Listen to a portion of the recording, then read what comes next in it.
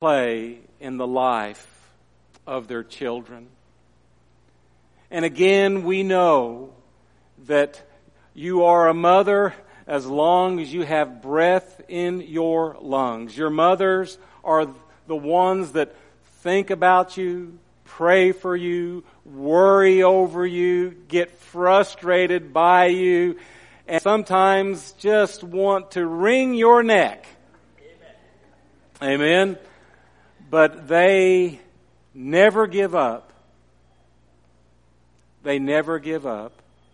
And it's an important truth for us to see as we look at this scripture reading and understand that mothers are the ones that share and teach so much to their children about God.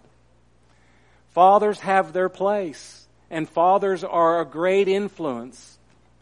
But I sat back and I think, I loved my mom and dad equally, but I miss my mom more than I miss my dad. And I don't even know why. I love them equally, but there's something about your mom. The nurturing, the caring, the sharing, you know it's there. And there's very few people like that. For you younger high school kids or even middle school, the infants won't understand this, but there is nobody in this world that will ever love you like your mother. And I know even saying that can cause pain to some people because they did not have maybe a great mother that showed that kind of love and affection for them. But that is the great thing about God that Jabez brought up. God has the qualities of both the father and in some ways the motherly nature. We are told in the book of Luke when Jesus says, "Oh, Jerusalem, Jerusalem, you who stone and kill the prophets, how I have longed to gather you as a hen gathers her chicks under her wings."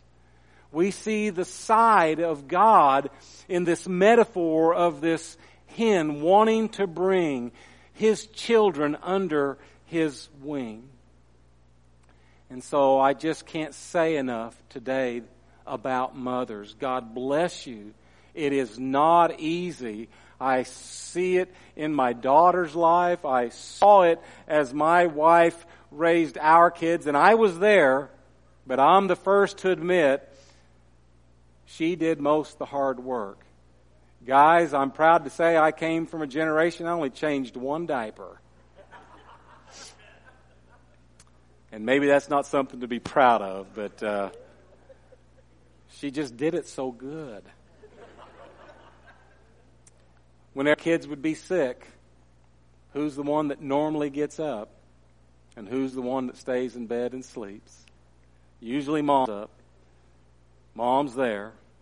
Whether it's a cold rag on their forehead to try to bring the fever down, it's mom. Dads care, but moms are always there.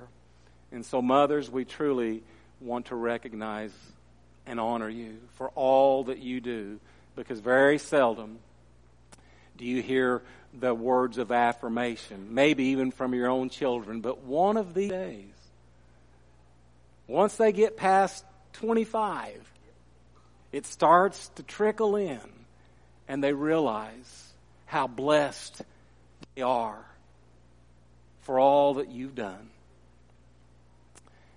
But it can be tough until that time. What I want us to do is to focus on a powerful truth at the life of our Savior in this story that comes out of Mark chapter 10, 3 verses 13 through verse 16. And it's interesting because you see a side of Jesus that most people don't think about very often. And Mark opens up in verse 13 by saying, people were bringing.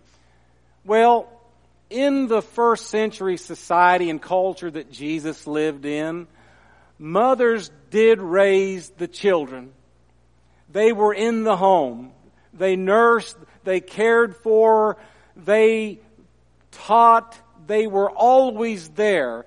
And although it says people in the text, the fathers could have been there, but I'm just absolutely sure that it really is to focus on mothers bringing their children to Jesus.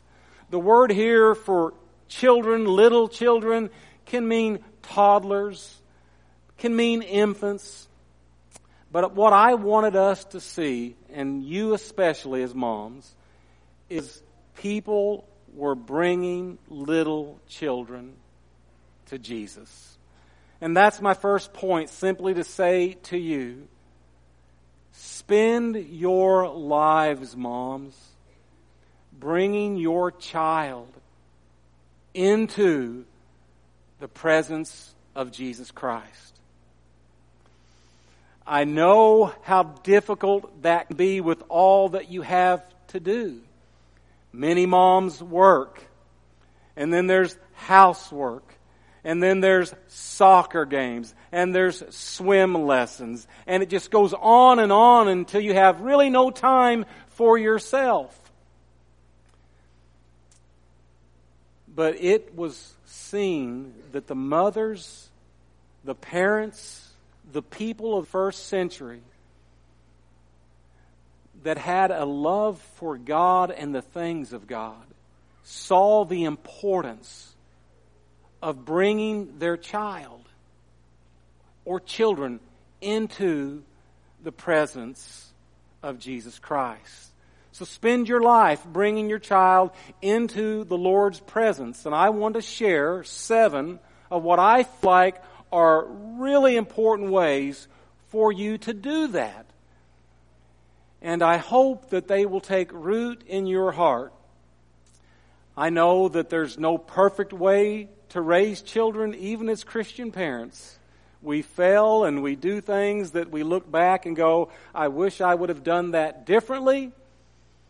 But the essence of trying and to try consistently is what is most important. What is the first way to bring your children into God's presence?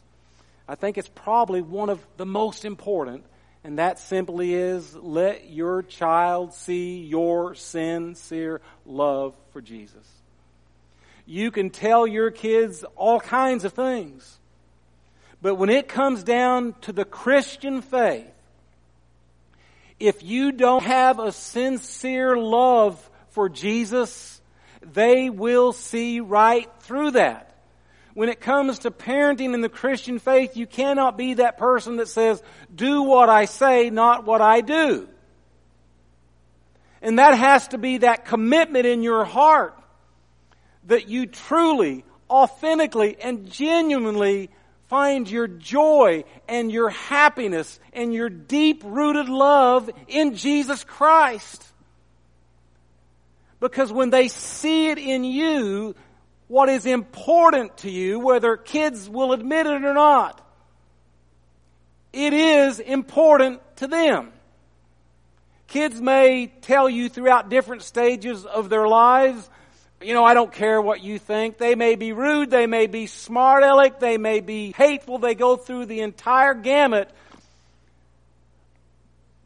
But most kids really, in the depths of their being, want their moms and dads to be proud of them. And so use your life and the gift that God has given you in your child to humbly reveal to them, by the essence of your being, your sincere love for Jesus. I think there's probably nothing more important than that, because the Holy Spirit works through that. Second, bring your child to church consistently. The culture we live in is increasingly becoming less in this area of consistency and bringing their children into church. You see it everywhere. And there's a lot of reasons. soccer's on Sunday, we've got games, we've got to travel. Everything starts to fill up and take the place of church. Now, we're all different ages and different cultures. I grew up in a culture that Wednesday night, you had church. And you had a class for middle school and high school. And there was soccer. Your kids were at church. Nowadays, not only has the world and sports and many other things taken the place of church on Wednesdays, it's taken the place of church and Sunday school on Sundays. And what we have to understand or come to terms with is the church was so important to God that through Jesus Christ, He allowed Him to die to provide atonement for our sins and to establish His church. And that's why we see through Scripture, don't give up meeting together, as some people get into the habit of doing, because it's a bad habit. Yes, Jesus saves you, but it is through His church that He encourages, that He convicts, that He directs, and that He teaches. The church is so important, and I hope, mothers, that you will make church important in your children's life. There's one mother that sits here that says to her children, who are a little bit older, she cooks Sunday dinner almost every Sunday. But in love, she tells them, if you're not at church, don't come for dinner. Got to do whatever it takes. No yeast rolls for you. Now that's tough love. But it is laying down a line that says, look, there needs to be things important in your life as a parent that you recognize the value of the church and that you want your kids to see the value of the church. May the Lord's church always take priority over anything else in your kids' lives.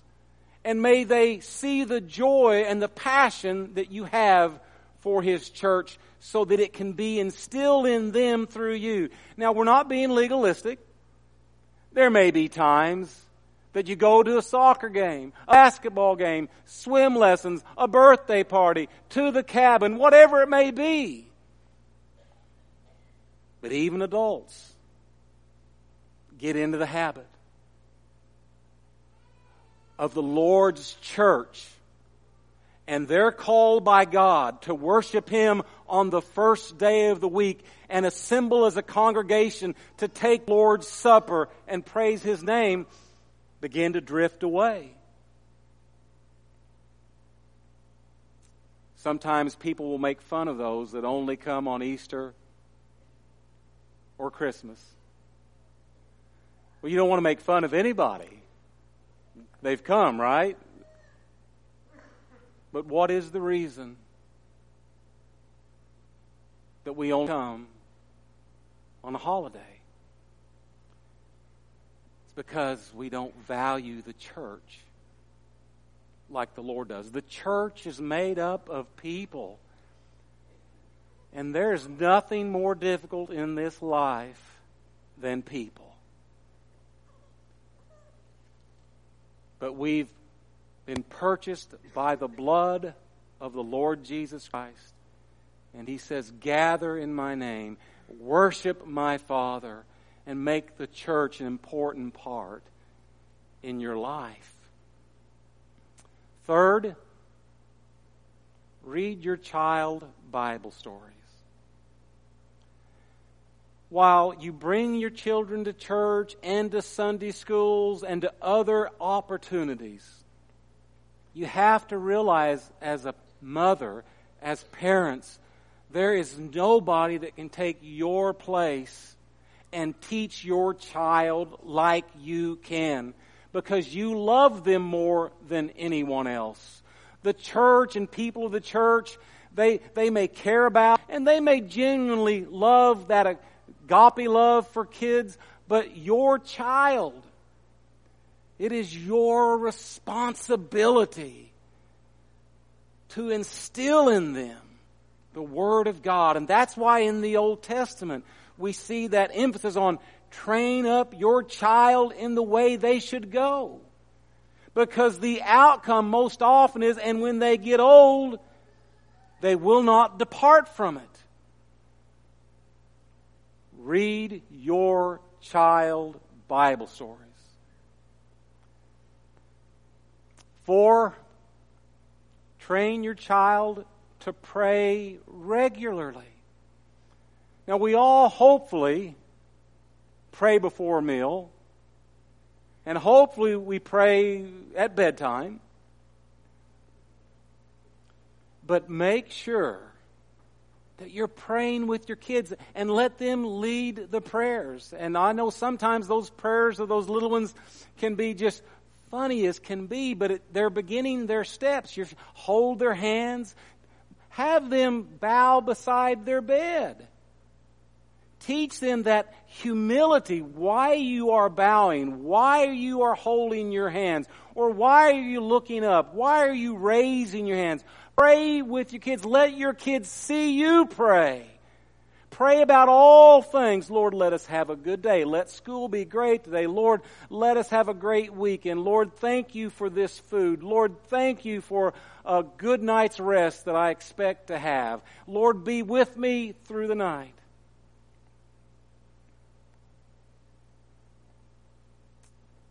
Pray with your kids. Number 5, talk to your child about Jesus repeatedly. You know, sometimes we as parents, mothers, we just don't talk a lot about our faith. It's sort of a private thing to some people. But all we see in the Scripture when it comes to the apostles, they talked about Jesus at every opportunity and on every occasion. How often, Mom, mothers, are you talking to your children about Jesus?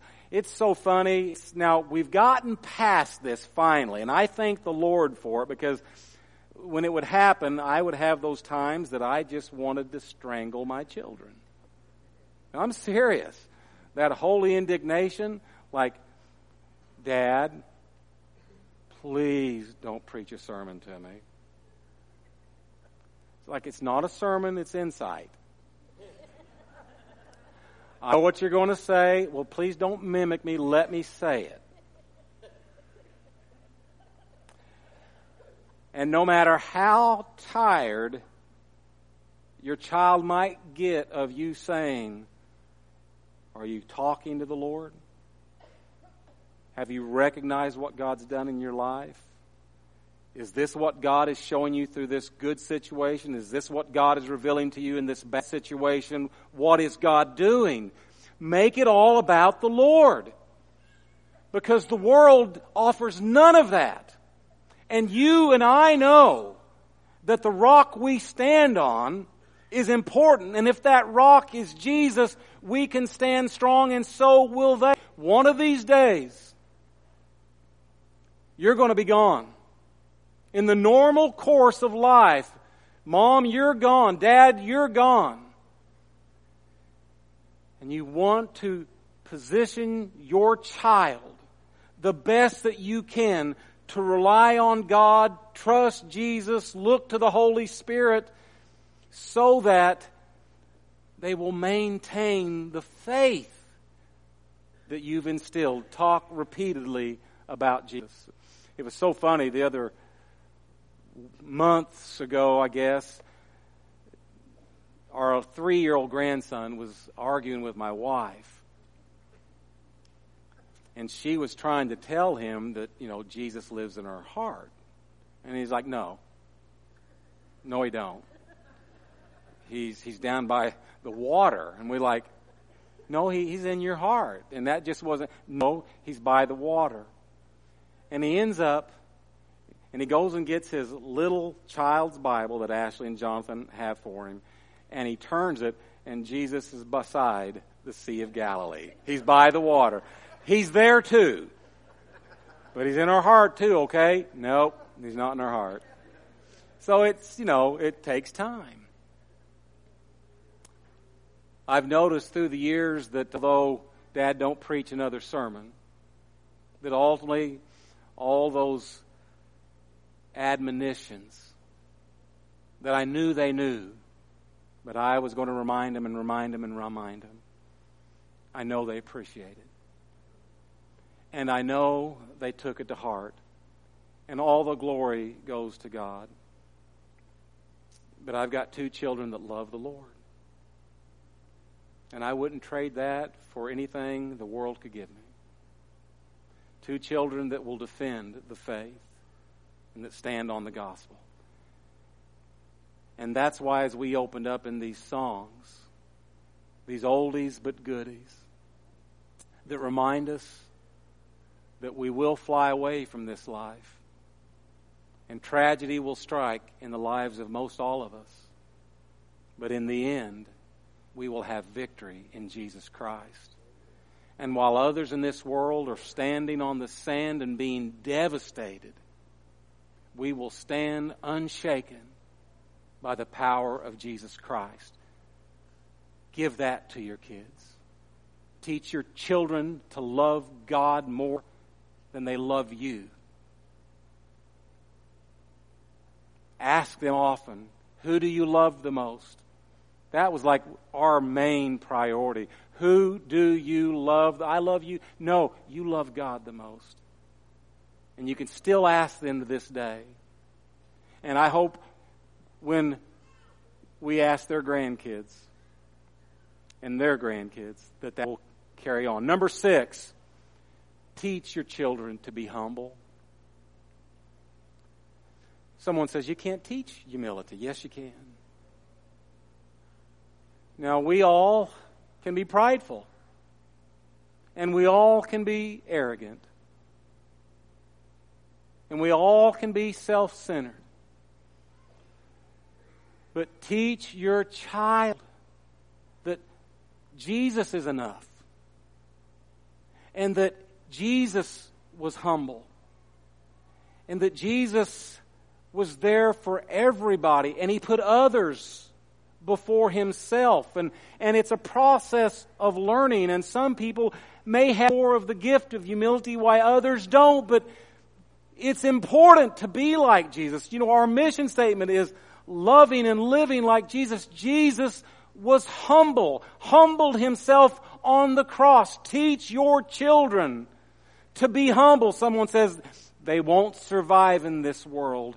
Good. They'll survive in God's world. Teach your children to be humble. A humble child will be dependent on the Lord. A humble child will be a child that will offer forgiveness. A humble child is a child that can say, I made a mistake. I was wrong. Forgive me. A humble child is one that can throw his hands up and say, it doesn't matter who was right or wrong. What matters is that we humble ourselves before the Lord so He can lift us up. Because without humility, the Lord will not exalt your child. I want my children lifted high before the Lord. Teach your children to be humble. It is okay to not wear all the fashion designer clothing. I grew up with a dad that knew this lesson and taught it too well. I was wearing something most of you have not heard of back when it was even out of style, but my dad wouldn't let it go. Brule cream. Brule cream, leathered back, slicked back, straight-legged jeans. When Dad bell-bottoms and elephant ears, that's the style. I look like a dork. My dad believed that one of his biggest things to take pride in was putting patch after patch on his jeans because it showed that he didn't waste anything. Well, Dad, that's okay for you, but I can't go to school in these patched up jeans. Oh, yes, you can, and you did, and you will. In music class, I wanted to play an instrument. I wanted the trumpet. But we got the $10 trombone that looked like it was played back at the Gettysburg Address. It had more dents in it and banged up, and I don't want the trombone, and this is embarrassing. Can't we rent one? No. This is what you got. Play it.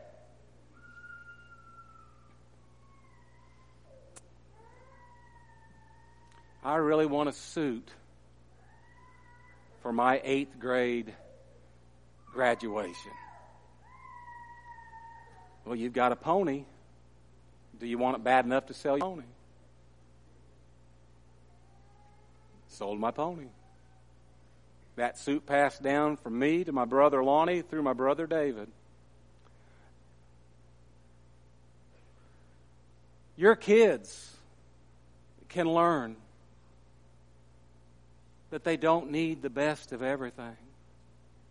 Because when you get the best of everything all the time, it sets an expectation. And as parents, we really do want the best of everything for our kids. And I get that. But there is some lessons to be learned in not having the best things. Teach your child the best you can, humility. And then number 7, Dee said, I don't know if I'd show that one. And I thought, well, what we did, and the Lord bless it, I believe, play church with your children. What I mean by that, it's at different stages in their young life. But you know, kids often wonder, like, what is that communion stuff that's being passed around? So we'll get a plate, and we'll get some grape juice, and we'll get some crackers, and we sit, and we have prayers. We pray for the cracker. It's the body of Jesus Christ who gave his life for you on the cross, and this is his blood that was shed. And, you know, you got to pick the appropriate age, and then you let them pray. I'm teaching my grandkids to preach, you know. We set up and build little pulpits, and it's like, okay, listen, this is the number one rule you learn in preaching school. If it's a weak point, pound the pulpit. And so just pound it. But you're doing, you know, we had mock baptisms at a certain age. This is what baptism means. And this is what it's like. And one of these days, you're going to do this for real when you decide. And if you're having one of those bad days where they're being a little hateful to you, you can hold them down a little bit longer under that mock baptism. Hey! When you're outside with your kids, let it be like church, Sunday school. Who made the blue skies? God did. Who made the grass? That beautiful green grass? God made it. Who made that bird, that beautiful songbird? God made it. Who made you? Who made me? Who made everything? God made it. This past weekend, Eli said, did God make the bad stuff? Surprised me. No, God didn't make the bad stuff. Everything God made was good. The bad stuff comes from people that don't listen to God. You may think, hey, that's odd. How do I play church with my kids? Teach them the Lord's Supper. Show them baptisms. Talk to them about God. Let them pray. Let them preach a sermon. You know, preach what God has done for us, what God has made. And so over time, their whole life is walking in the Lord. And then they're transitioned in to Justin's middle school class. And then his high school class. And the teachings get deeper, but they're rooted in faith, and you've given them, along with Sunday school teachers who've poured their lives into your kids, you've given them some roots to have in faith. Because make no mistake, this world is coming for your kids. If they can shatter your children's faith, they will, because that is the role and that is the goal of Satan. Satan comes to kill, steal, and destroy. We know that. And if they don't have a firm foundation in the Lord, they will be destroyed. The text in verse 13 continues, the people were bringing little children to Jesus for Him to place His hands on them. And this, I just wanted to briefly say that the parents, they saw the value of the personal touch of Jesus Christ in their life. And this goes along with being in the presence of Jesus. But it's even more so that personal touch. Wouldn't it be wonderful to take these little babies that we're going to dedicate today and let Jesus hold them in His lap, let Jesus hug them, let Jesus kiss them on the forehead, let Him place His hand on their head and offer a prayer to His Father for them? Well, we are, the church, blood-bought, are the arms and the feet of Jesus Christ in this world. So we want to teach and see the value in the favor of God, His blessing being on our children. And that's what you should desire. Number 3, as we look at the end, but the disciples rebuked them. And here's something that's really important. The disciples, the hand-picked followers that would become the apostles, rebuked the parents, the mothers, the fathers, bringing these little children for a blessing from Jesus. They rebuked them. Prepare your child for the obstacles they will encounter. It's up to you to make sure they're ready to face this world. And so I want to share 7 ways that will be obstacles of faith that you need to remember. The first one is Satan. Listen to what Paul says. For we wanted to come to you, the church in Thessalonica. Certainly I, Paul, did. I wanted to come to you again and again. That was his heart's desire. But Satan blocked our way. Now this is the spiritual arena of warfare and battle. And God allowed this for whatever purpose. But Paul, the great apostle, wanted to come to the people, the Christian brothers and sisters in Thessalonica. But Paul writes, Satan blocked us. And that's why I said earlier, Satan wants to rob, he wants to kill, he wants to destroy faith. And that's why when we hear the parable of the seed that is scattered, the seed that fell on the path, the birds come and carry it away. And Jesus specifies, as he defines what that means, that Satan is the one who steals the word out of the person's heart. So, teach your children that Satan is a real being, a being that has been cast out of heaven, a being that is deceitful, a being that is a liar, a being that masquerades as a sheep, but he is a wolf.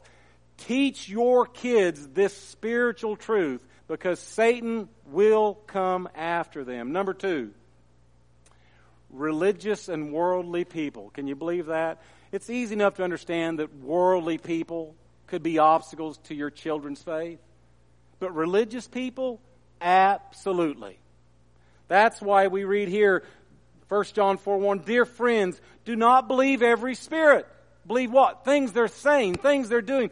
But test against what? The Word of God. Test those spirits to see whether they are from God. Because many false prophets have gone out into the world. Mom's just trying to bring their children to Jesus, and the disciples, they think that Jesus doesn't have time. This is not important. Whatever the reasoning, rationale was, and they're indignant and they say, stop it. Religious people can be an obstacle to your child's faith. And you've got to tell your children, look, there's well-meaning people. And then there's shallow, immature Christians that will do the wrong things and say the wrong things, and that's the way it is, because you're going to be one of them. You'll do it too. There'll be an obstacle if you allow it. There'll be a barrier.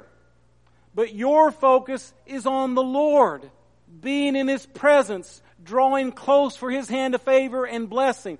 Don't let anything or anyone detract you from that. That is your God birthright. He wants you in His life. And so listen, test what people are saying, test it against the Word of God, and you do that because you love the Word of God. In 1 Thessalonians, later we hear Paul say, many will fall away, and the reason they fall away is because they refused to love the truth. So you got to be very discerning. You've got to teach your children, just don't take it at face value. But listen carefully. And then one example.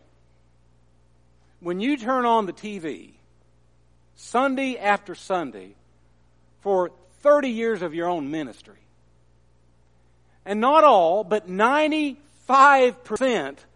of the sermons that's going out across the airwaves are, let me wipe the sweat of my brow with this handkerchief, and I'll send it to you if you'll send me a love offering.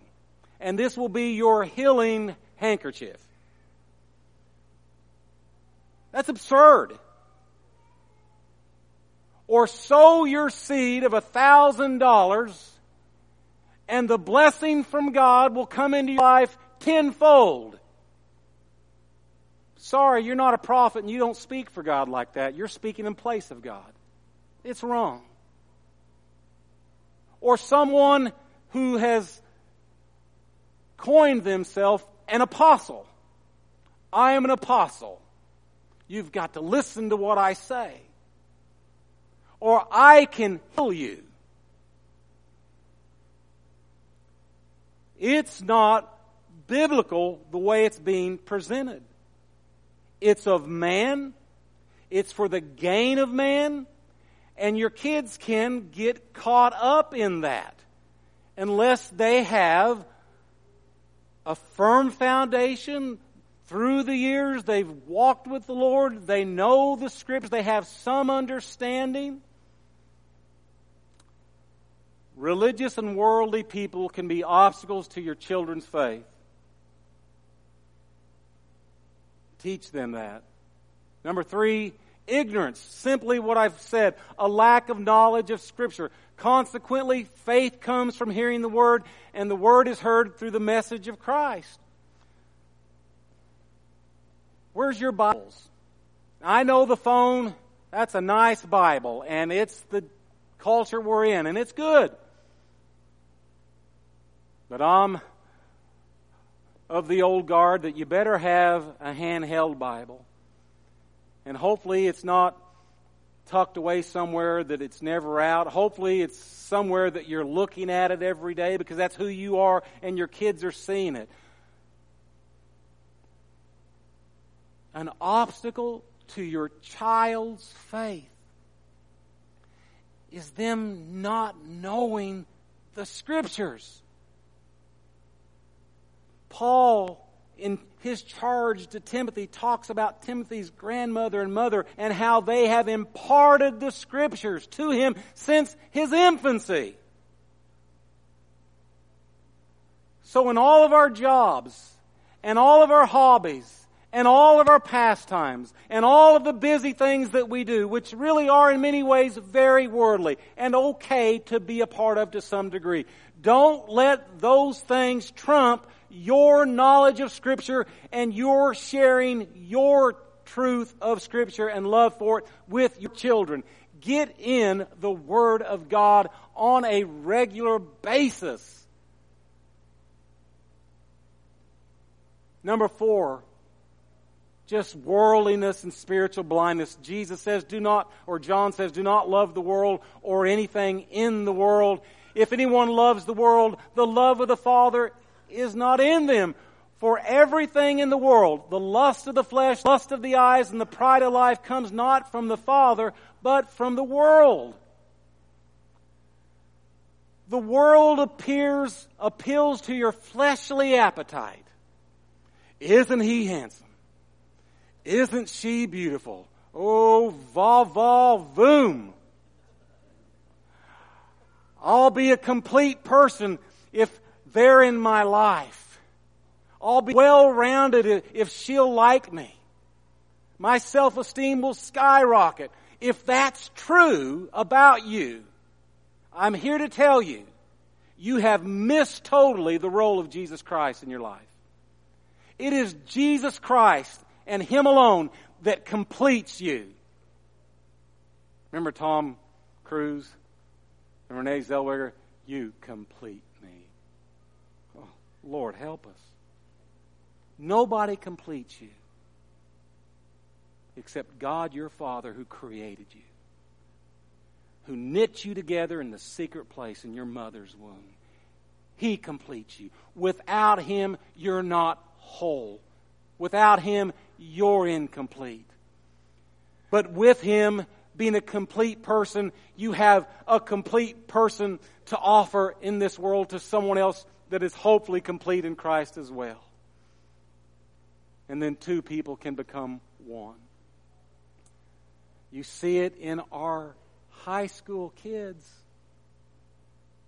They want to feel loved and valued and cherished, and they're going down all the wrong roads to achieve that, and they only hurt themselves more in the end and find disappointment. Moms, teach your children that they're complete in Jesus Christ so that they're not spiritually blind and focused on this world.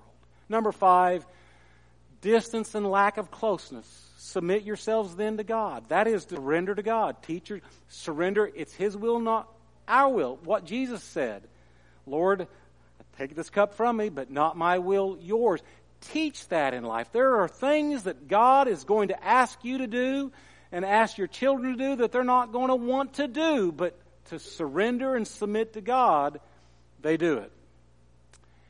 And the result is the devil flees when you resist your surrender and submission to God.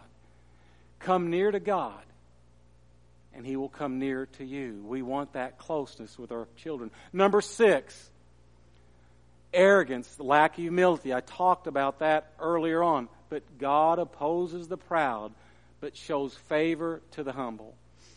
So I'd say one more thing, and we adults hopefully have learned this. There are times you have every right to speak back and to say what you want to say. Some of my runs that I go on, that's where I vent and tell God what I really want to. This is how I would say it, Lord. What do you think about it saying it this way? I could really give it to Him this way. What do you think? And I vent like you vent. You get it out.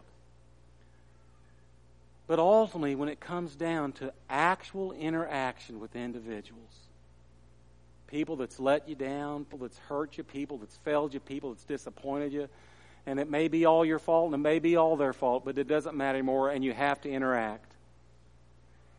Humility. Because you know that if you humble yourself before the Lord, He will lift you up. But if you don't, God's going to teach you a lesson. He's going to discipline you. He's going to oppose you because He loves you that much. And I'd rather not have to have that kind of lesson from the Lord. And number 7, and I'll just be brief on this. Higher education, the system. Be really careful where you send your kids to college. Even some of the children with the strongest faith, they go off into these religious and educational institutes where everything in the world is being taught.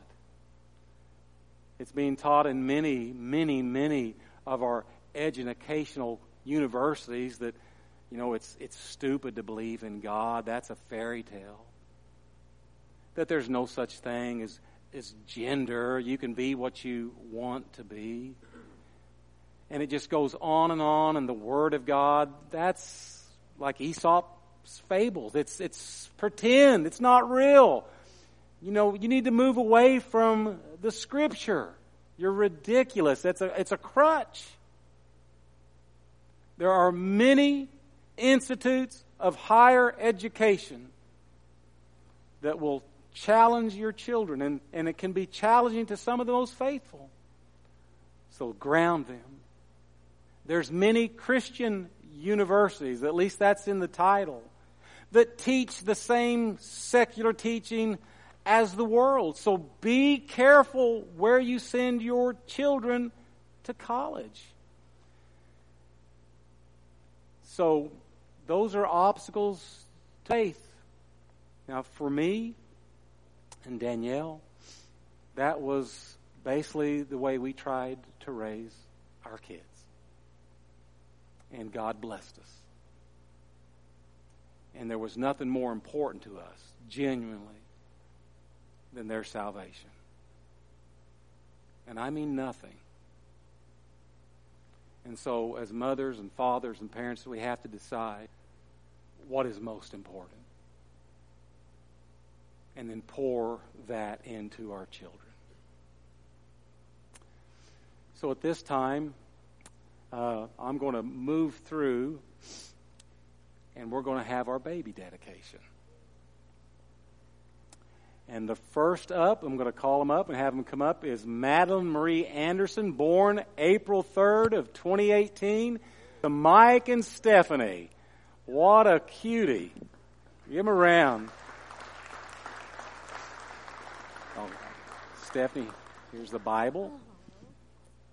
Next is Stella Isabella Moody, parents Kyle and Dominic Berg. And she's a cutie too. Let's give them a warm welcome.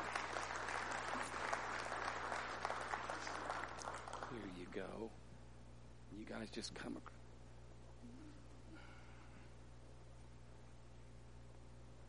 Henry David Stevenson, October 23rd, 2018, Zach and Jeanette. What a cute little boy.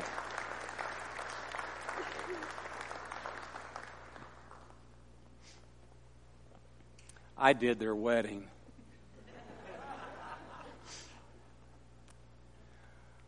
Here's another sweetheart. Hudson Ryan Card, parents Ryan and Heather.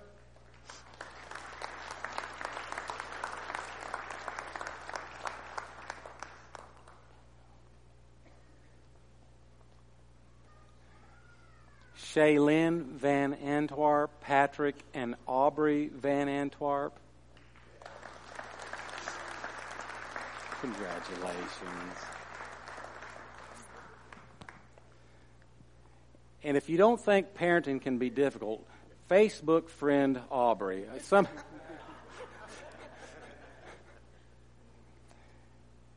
And one that we're really excited as well, little Breslin Joy Channing, just born recently, May 1st, to Ben and Carmen Channing.